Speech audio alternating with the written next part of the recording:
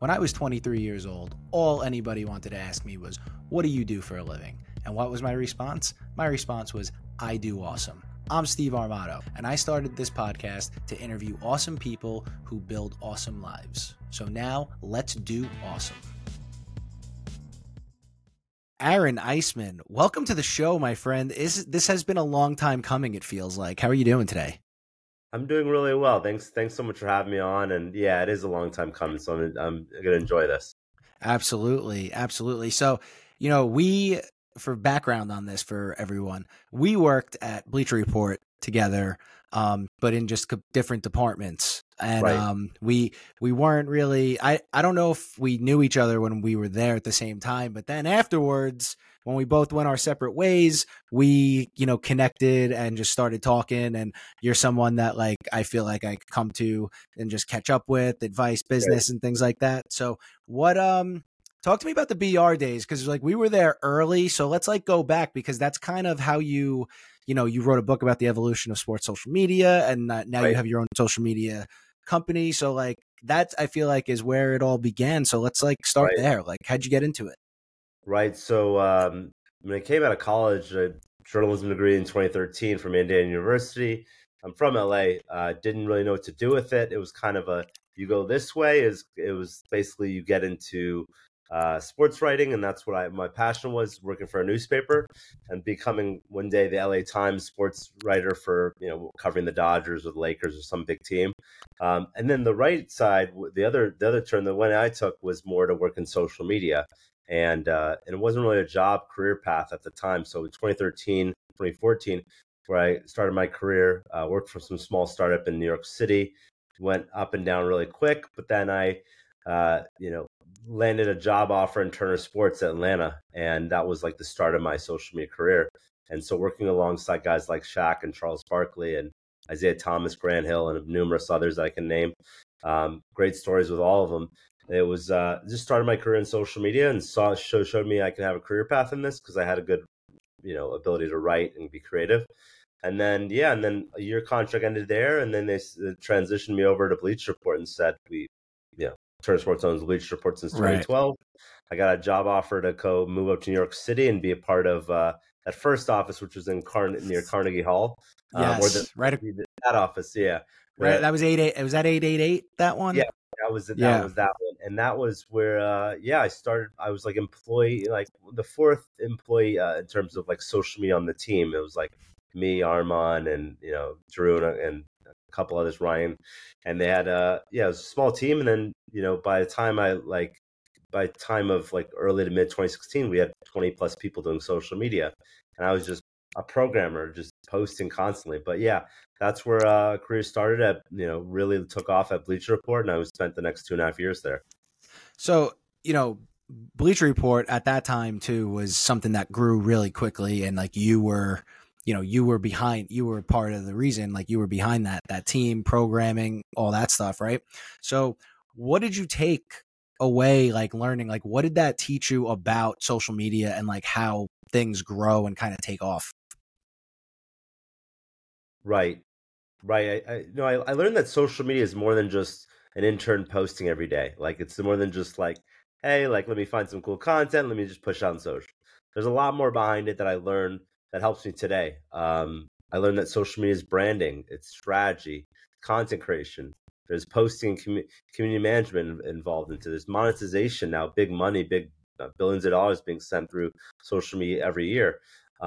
There's everything from analytics and how the numbers work. I mean, it's really, there's in-depth parts of social media that takes more than just an average person doing it off the street. And that's what I think that the industry was initially was anyone can do it, a PR person, a marketing person. But now there's a certain level of you need to be talented and creative and do a certain thing a certain way so that you can be successful in social media. So it just taught me the foundation of how to be successful in social media and the types of people that you need to be successful. And sometimes you need to be a Swiss Army knife. You need to be able to do, I can do copywriting, but I can also do graphic design or video editing if needed. I can do analytics reports. I learned a lot of that at Bleacher Report, which I'm thankful for that time. Yeah. And you mentioned just now, analytics, which I think a lot of people don't really take into account when they look at stuff, because people want to post content, and I'm sure you probably do a lot of this in your business, where like you have to look at the numbers and what works, and then Right. kind of and draft like or craft a strategy around that. Is that kind of what you do? Like, talk to me about your business. I know you do a lot of different things, like you just said, you're a Swiss Army knife, but talk to me a little bit about how you utilize numbers to help your clients, really. Yeah, no, typically, I wrote, I'll talk about my book later on, but there was a chapter about content is king, which is Bill Gates wrote about this like essay to Microsoft employees, 1994, 1995, and it was really like insightful on what the future of content was going to look like on the internet, on TV, and other places. And now, as you're seeing social media, being very content focused and driven, and then I would say content is king, analytics are queen. So whatever Bill Gates said, it's like the content is what your people are seeing and watching. But the analytics will tell you the story of how it's actually performing and doing well, or needs to be improved, or the strategy sucks, or whatever it is. So ultimately, when I work with a client, I've been doing this for 4.5 years as my own social media agency. We figure out that we build a foundation. The branding and strategy is like early on, like month one is like building and developing that. Then it turns into doing more of the content creation and developing what the content should look like. Is it graphic design? Is it video editing? Is it funny? Is it animations? Is it all, whatever? What is it? What is the content? What content buckets are we hitting? Which is something I learned at Bleacher Report, the content buckets. And then ultimately, like, yeah, it's if the content is doing well, the analytics should back it up. Like the numbers never lie kind of thing. Like I learned early on at Turner Sports that there's a saying of, this is my baseline of how something's performing. I'm overperforming or underperforming based upon my average engagement per post, which is a whole technical term that I love. But it's like ultimately it just depends on like building up that strategy early on, constructing that strategy, executing a game plan, and creating the content, and then the numbers will tell the story. And it'll either help you as me as being their client, or it could hurt us, because they might see it and say, we want to go viral more, we want more followers, we want more of this or that. And some of it's out of our control. We can do as much as we can posting and creating the best content as possible, and some of it is in our control. So it just depends on the client, but ultimately we just have fun with it and push out as much good content as we can and keep the client happy at the end of the day. Absolutely. And is there something that goes behind going viral? Everybody wants to go viral. Is Yeah. it a strategy behind it going viral, or is it kind of like you just go viral and Yeah. that's it? No, Yeah, it's a good point. Typically, like, it's knowing your audience first off, like building a cadence and an algorithm with the audience so that they can kind of start seeing your content more often. Like, you want them to sort of, start to like your posts week after week, day after day. Like, some singles and doubles need to happen using a baseball Okay. term. Some of the singles and doubles need to happen before the home run or grand slam happens. Right. So like what that means is like, sometimes it's just got to be some good daily content that comes out that's doing well. Like, I know a lot of people right now are using like the algorithm to their benefit by saying a question in the comments. People fill up the comments, they respond. That helps the algorithm for that company. Like FanDuel, I see is doing it a lot with polls now. You can do it on Instagram, other things of that nature. So ultimately, yeah, I think there's not a specific recipe, but at Bleacher, what we learned is like something that is like going to stand out is doing a funny like pop culture meme that can translate into sports, or doing something that is like creative and outside the box thinking, a jersey swap, a face swap, a popping up Pokemon and Dragon Ball Z out of the videos, like things that are relatable to your audience specifically, but something that's going to engage well, and you're building up that momentum and hype. And it could perform well and sometimes doesn't perform well. I mean, I think you can ask people on the Bleacher Report creative side, sometimes they spent money on a video that took them a week to 2 weeks to create, and it totally, did horrible, and or didn't hit the average engagement, which they thought was going to get millions of views. And sometimes that they took something that took a day or two to make, or less than that, and it takes off and it goes viral. So it's it's part of the team behind it, the creative process, creating that like engaging content, and hopefully the audience engages. But like, it just depends on, the time, the trendiness of the actual video, how it looks and feels, and is it going to stop the scroll? I mean, I learned this from interviews with people for the book, is like, is it actually going to like hit somebody for the first couple seconds and then they just watch the whole video, whether it's 10 seconds, 20 seconds, or whatever long, or are they going to scroll right through it and then go to the next thing, and then they totally forget about your video. So, or Yeah. Yeah, and like I've heard that, is it gonna stop the scroll? That's like a big thing, that because really, if you think about it, what is the attention span, like 3 seconds? And right, you only especially have, the young one.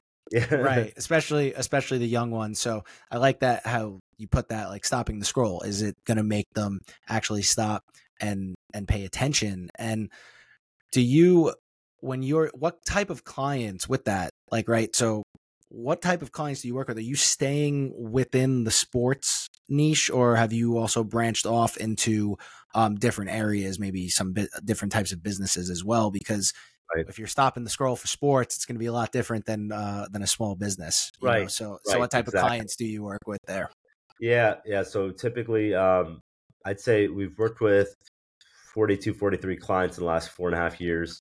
And I would say 80% have been sports, but the 20 to 30% have been some non-sports clients that I've gotten through coworkers and other people that have sent people my way, or I get a LinkedIn message, say, hey, meet my friend. I have a law firm, civil trial law firm that I've worked with for a year.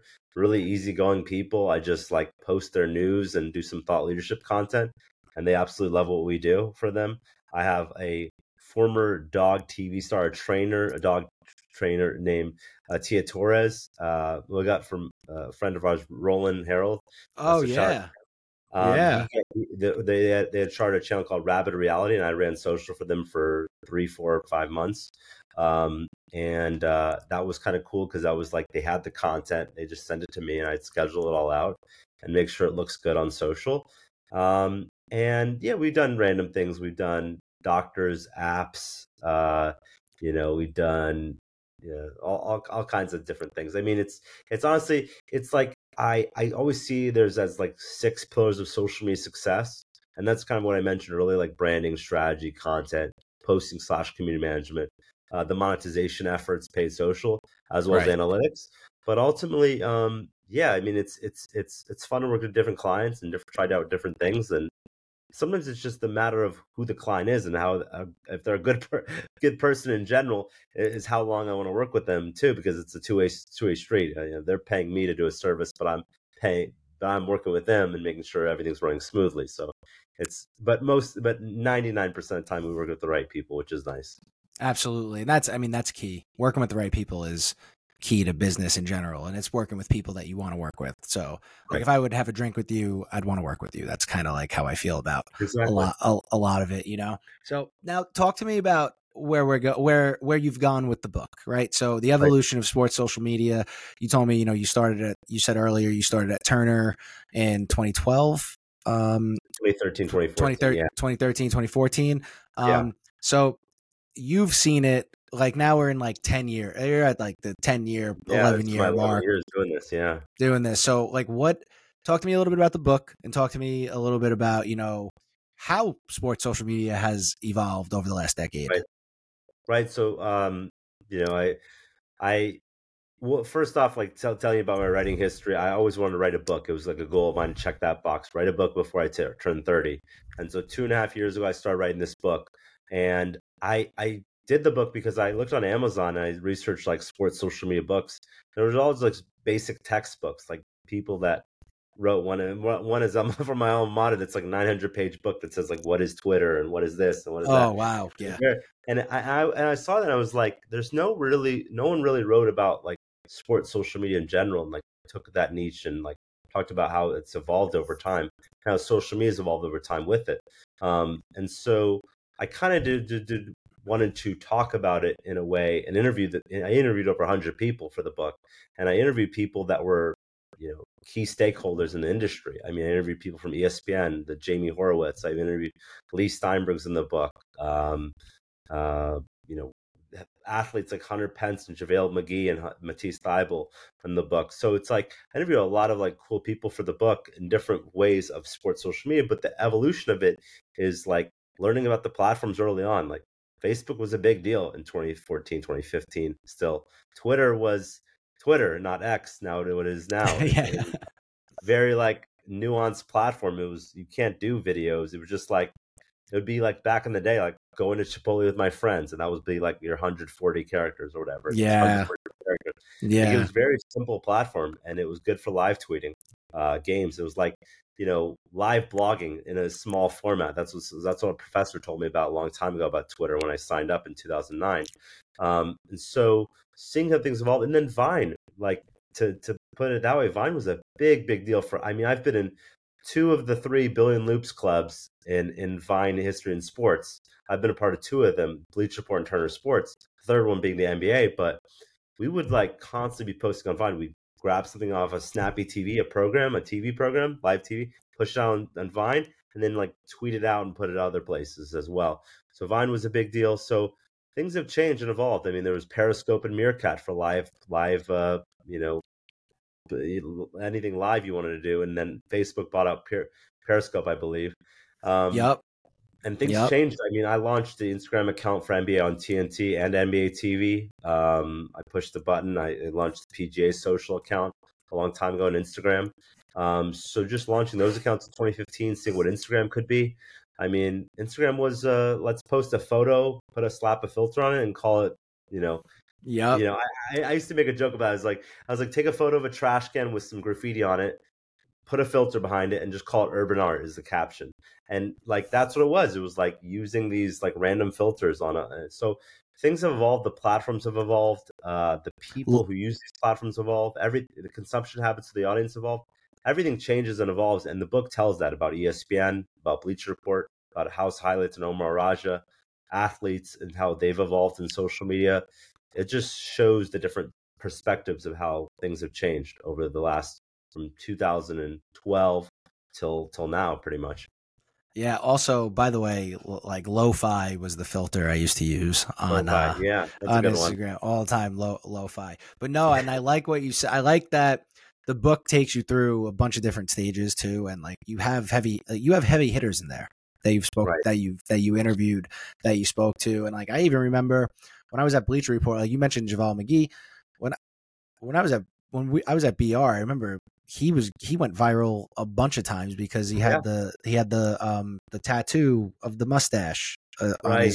on his finger, and I remember that like specifically. So I love that. I love that you took a niche and you really honed in on it, because like nobody's reading a 900-page book No, on no.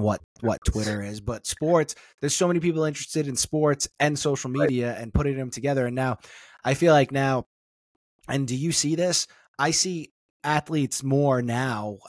Building brands on social. Is this? Right. I feel like I've seen this more over the last decade than I saw my whole life. Like, yeah, okay, Jordan built a Right. brand and Tiger built a brand, but now these guys are building their own brands. Like, what do you see? Where do you see that going? And like, you're big with Yeah. NIL too. So where do you see Yeah. that going with NIL and athletes in general and building brands on social? Yeah. Well, it's things have changed. I talked to Hunter Pence from the Giants, former Giants player, World Series winner, I think 3-time World Series winner, and it was fascinating because he talked about how it was taboo at first. When he got into the league, all the older players like, why are you on social media? Like, you don't need to be there. It's like it's for like kids and like not for athletes and stuff. And then he started to build a Twitter following, and then these athletes, the ones that were like against him about that, started coming to him and saying like, can you help me? Like, I want to learn how to build one in mid 2010s. 2015, 2016. And Yep. so then it started to evolve, the evolution of social media. Like the athletes couldn't get their word out as much early on in the early 2010s. And before that, it was either they do an interview with a newspaper, a magazine, a radio station. That was their way of like getting out, their word, and their words can get misconstrued by the writers who are taking their words. And so having that access to kind of being almost your own media outlet where you can say your own feelings, you can break your own news, you can do whatever you want with it. It's good. And there's a lot of like power becomes with it because like one of the chapters in the book is about how athletes messed up, and like there was the Kevin Durant with multiple burner Twitter accounts. There was Draymond Green, and his Snapchat incidents. I'll say that's all I'll say about that. And then there was there was Laramie Tunsil with a bong, in a photo that ran out right before the NFL draft, and that got posted. So it's like there's these stories that like there's with a lot of power comes responsibility, whatever the quote is. Social media brings a lot of power to these athletes' hands, and they're powerful figures. Some of them, I mean, they have millions of followers. They can say one thing, and it could change the narrative of something. Yeah. Yeah, So like, absolutely. it's a lot of power, especially a lot of influence. Influencers that at that level of millions of followers have a lot of influence on their fans. They could say one thing or say, read this book, or I hate this person, whatever it is, and people can say, well, now I agree. I'm a fan of them. But in terms of your second part, NIL, it's like it's the wild wild west. I mean, I was almost thinking about writing my next book on that, because it's just totally like there could be so many under the table deals happening with like, post this, I'll give you a car, do this for me, you get seats at the courtside seats at the Mavs game. There's like, and then there's a lot of money involved. Like I think Deion Sanders said you have to spend like, I don't know, it's 20 million or something, or 30 million each offseason just to get the right players to come to your university. Like it's heavy money involved, and that's just to get the best talent. I mean, it's but for NIL, for like a regular like student athlete, they got to be aware of like the consequences with it if they do mess up and make a mistake, and they got to use it to their advantage when they are in college and they want to build a following.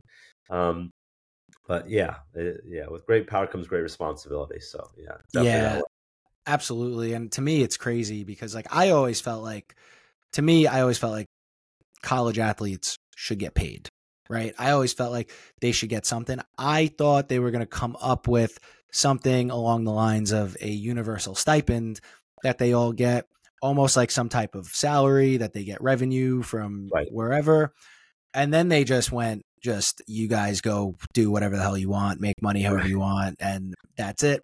Because I played, I didn't play at like LSU or something like that. I played baseball at Sacred Heart University. It's small D1. But even at that level, right, your job is to play sports. Like, yeah, you're supposed to go to school and stuff, but it's 6 days a week.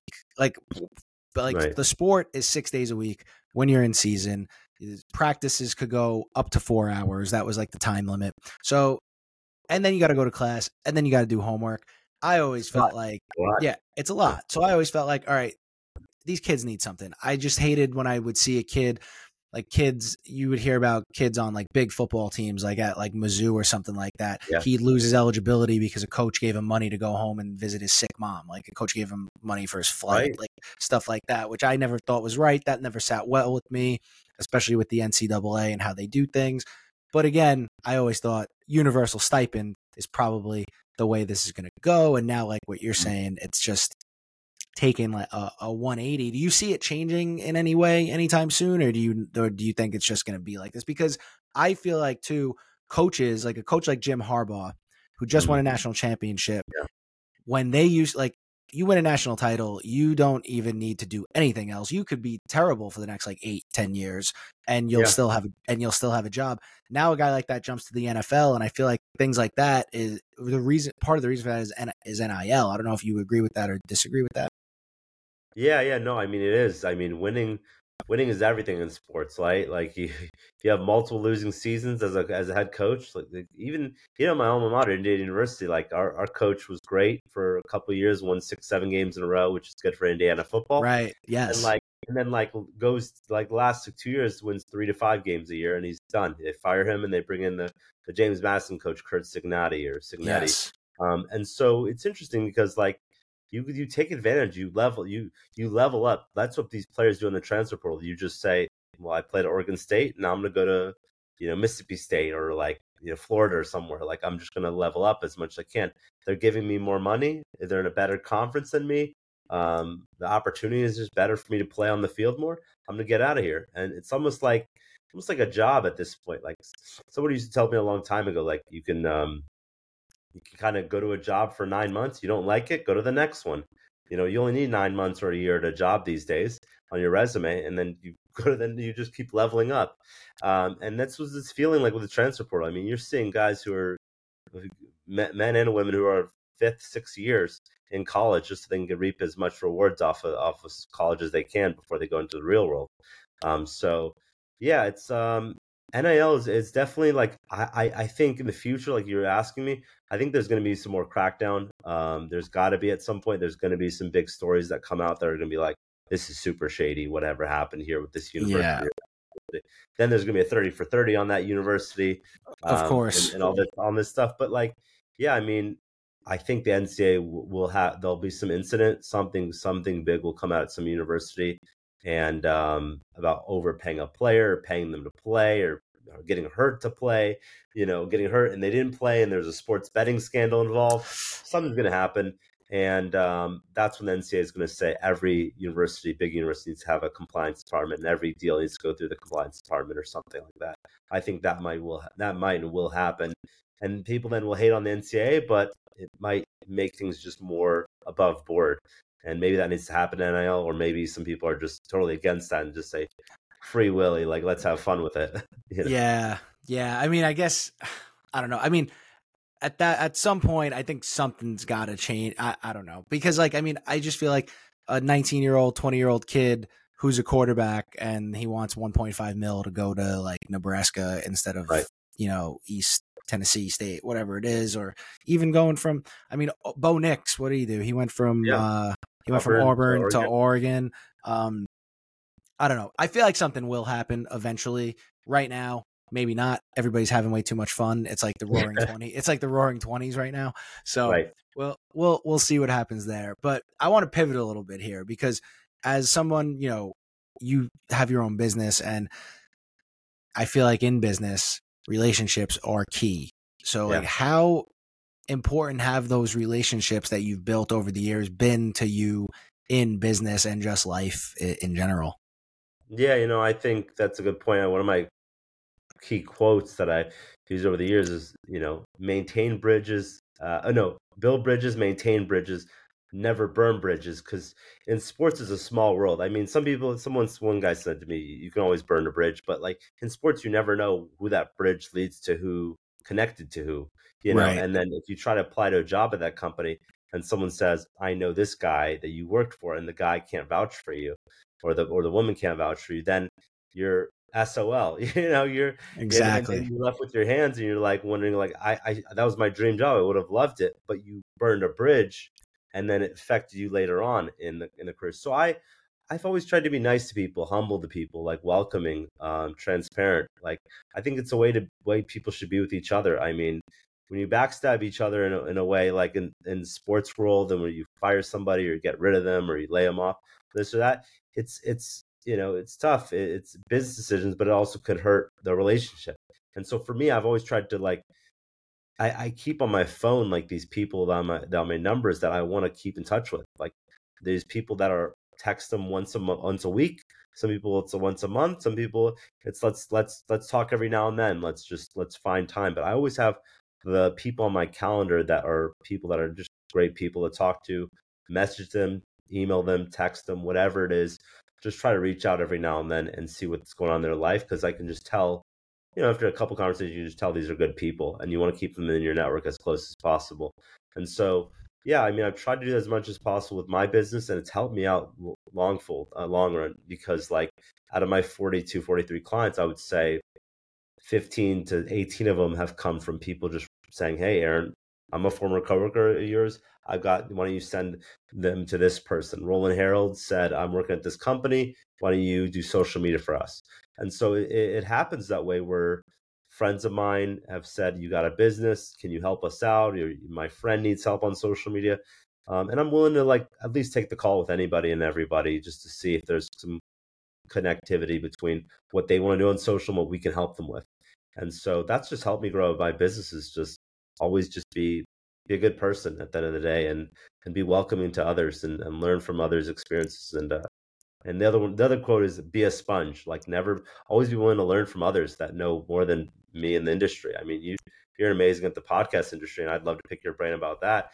But like that's not my forte, but I've had to learn it to get it used to it because clients need podcast help. So, it's at the end of the day, be a sponge, but also build bridges, maintain bridges, and don't burn bridges. Sports is a small industry, and people can all see your connections through LinkedIn now. So if they see Yes. somebody that you know, or you don't know, or you worked in the same company as you, they can always say good things and bad things about you to X person, and you don't want to be caught up in the middle of that and affect your job career path at all.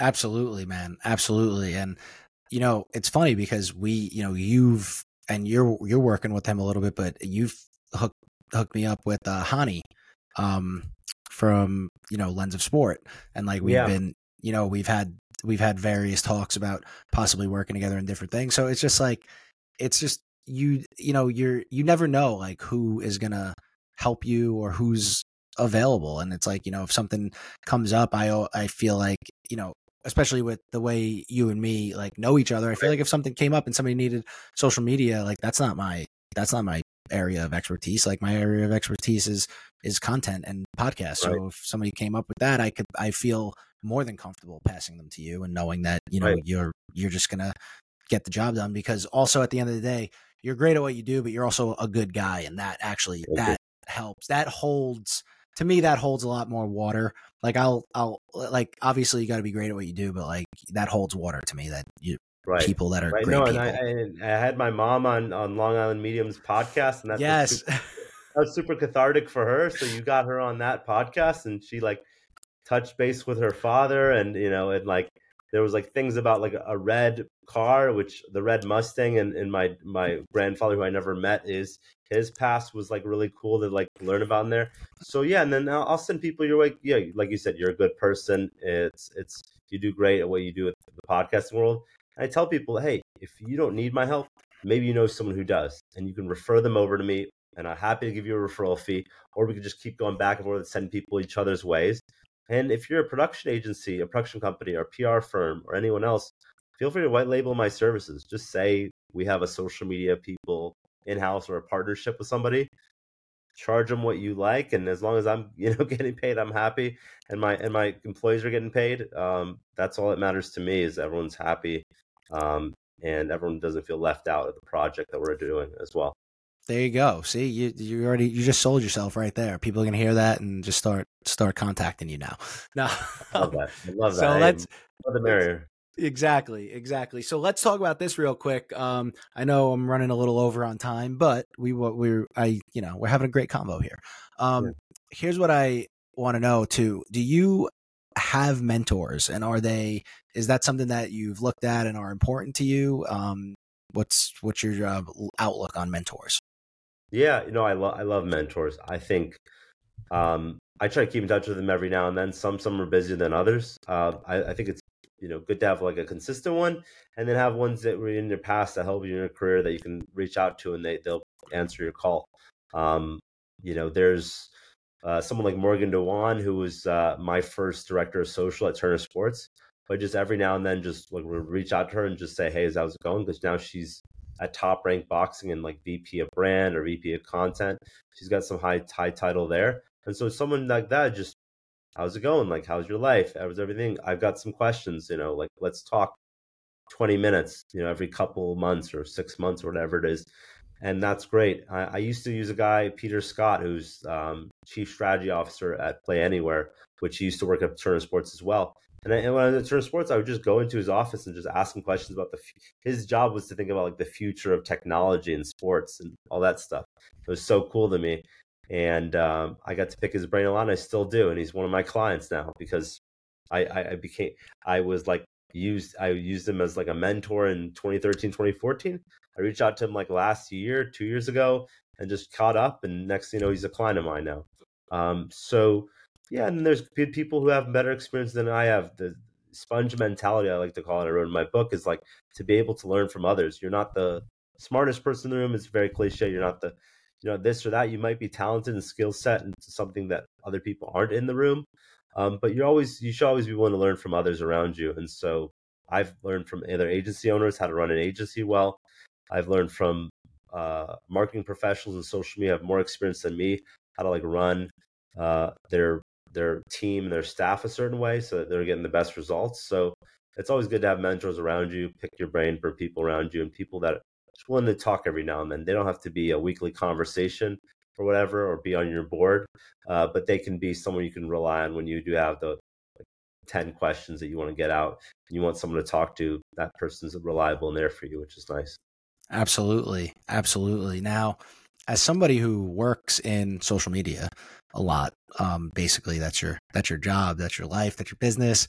Do you take time to disconnect from technology a bit? And if you do, how do you do that? Yeah, you have to, honestly. It's like I'm a big travel person. Like I grew up watching the show Amazing Race, which I think is still on. It's been going for like 34 seasons, 35 seasons, I think now. And I even had my Amazing Race birthday party when I was 18 years old. We had 4 teams of Nice. 4 traveling around Los Angeles doing all kinds of activities. So that was really cool. So traveling for me has always been a like uh, you know, way to express my need for like, getting out there and exploring new cultures and seeing new people. And luckily, I mean, I've been blessed and fortunate enough to travel to 22, 23 countries all over the world. And that's because I studied abroad in Barcelona. I would travel all over Europe. I go to Asia, and I'll be in Thailand or Vietnam or other places all over the world, learn new cultures. So, and how do you unplug? You go to a place where there's a beach, or you can get a Mai Tai, or whatever drink you want. Like, just chill, turn off the phone, tell your work, put the work email that you're gonna be on this break. Have people around you. Like I have people on the operations side or the social media management side that can handle some accounts for me, and I don't have to worry, what's going on, unless there's an Hmm. emergency, of course. But like ultimately, like you got to log off. You got to like tune out because if you get too invested in your phone, you're losing the time that you should spend with your loved ones and doing your time that you should rethink about things and think long term. And that's what I do when I'm with my family. We think long term picture. We turn off the phone. We have a nice dinner. We have good conversation, and I think that's sometimes lost in today's world. So if you can turn off your phone and just talk to someone for an hour, or be with your loved ones for a week and not have to look at your phone every 5 seconds, then you're doing something right, and that's gonna propel you long term and just give you better results later on in life. And that's helped me out, is every now and then take that hiatus of a week or a couple days, travel somewhere, go somewhere new, meet some new people, and get a brain refresh every now and then. It's not a bad idea. Absolutely. Absolutely. And yes, travel, I feel like travel's a must. So, Yeah. I love that. So what does living an awesome life look like to you? Yeah, I think that's a great question. Awesome life is just surrounding yourself with great people. I think people get caught up with, and I've always say I want to build myself a digital legacy, not just a legacy. I want to leave something behind for my kids to know me more than just, I think there's a Macklemore quote that says you want to people to know you. Your name shouldn't just die when you go in the grave. Your name dies when people stop saying your name. And I think he said that in a song, and I thought it was powerful because it's like I want people to just keep talking about me and talk about the things I did and the impacts I made on the world, because it's the money will dry up when you're dead, and Right. it's on your relatives, but the name of what you did and the impact you had on this world, you know won't, hopefully. And if you did enough philanthropy, if you did enough giving back to the world. My mom will love that I was saying this, but like in Jewish culture, there's a thing called tikkun olam, which is repairing the world.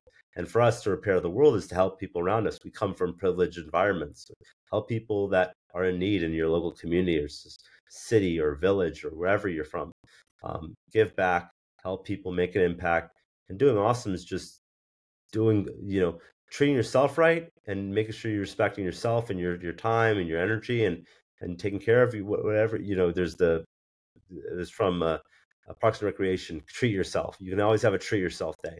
And I think that's not a bad idea, but there's always days you can do to give back to the people around you and to make an impact. So that's to me is doing awesome, is to get some fulfillment, and excitement and reward inside from doing something of giving back. It could be opening up a door for somebody. It could be pushing the elevator door open while someone's running at it. It could be anything, but it's at least just making steps to show the world that you're a good person. You can do good in this world, and good things will happen to good people. Hopefully, karma will work out for you as long as you help put in good into this world. They'll help Longfold in the long run as well. I love that, man. That was beautifully said. And Thank you. now this is the big one. What's your go-to karaoke song? Yeah, honestly, that's a good one. Honestly, I think for me, and this could catch me off track. To me, I love songs from Weezer. I like Okay. Island in the Sun or Island by the Sun. I forgot it's the song, but I love like just I've seen Weezer a few times, and I think they just got great catchy melodies, and it's like it's a fun song to sing. And and to me, if I'm singing to my wife in karaoke, it's anything Ed Sheeran related. So it's like That's songs like fair. Perfect, Thinking Out Loud. That type of genre is like I just love Ed Sheeran. So for my wife, it's Ed Sheeran. For everyone else, it might be Weezer or something like alternative rock. I like that though. That's good. That's a good call out right there because it's totally different from like a big crowd and your wife. You know, it's the Right. different story. So I like where Different. you went with that. Now let everybody know how they can find you and where the best place to find you is. Yeah, first off, find me anywhere. I'm on Instagram, social media, A Siegel Eisman, ASIEGALEISMAN. But you probably tag me in there. But if you want to find me professionally, look me up on LinkedIn. I'm constantly posting, constantly interacting with people. Aaron Eisman, you can find me.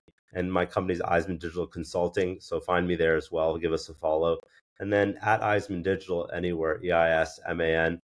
Digital is we're on Twitter or X, we're on Instagram, LinkedIn, and everything else of the above. And for two final things, like, hey, if you want to buy my book, it's on Amazon, Evolution of Sports Social Media. We sold over 400 copies in 2 years, and it's being used at 5 universities. So just a little humble brag there, There you but go. like, I like that. get the book, and happy to, if you send it to me, I'll sign it for you, and leave me a good Amazon review. And then finally, just if you need help on social media, reach out to us, eismandigital.com. Just revamp the website so it looks really good, and hopefully, whether you're sports or non-sports and you need social media help, you can come to us, and we'll be there to support you guys on social. Absolutely, man. Aaron, thank you for coming on the show today. And also, congratulations. You'll be a dad any day now. So, Yeah, when this podcast comes out, maybe I'll probably be a dad by then. So I'm excited. It's going to be coming next week, so we're very looking forward to it. there you go. You might be a dad like on the day this releases. So we are gonna see. But man, thank you so much for coming on and sharing your story. I really appreciate the time, and everybody else. Thank you for listening. You guys have been awesome. We continue to grow this thing every single week, and we will see you on Tuesday.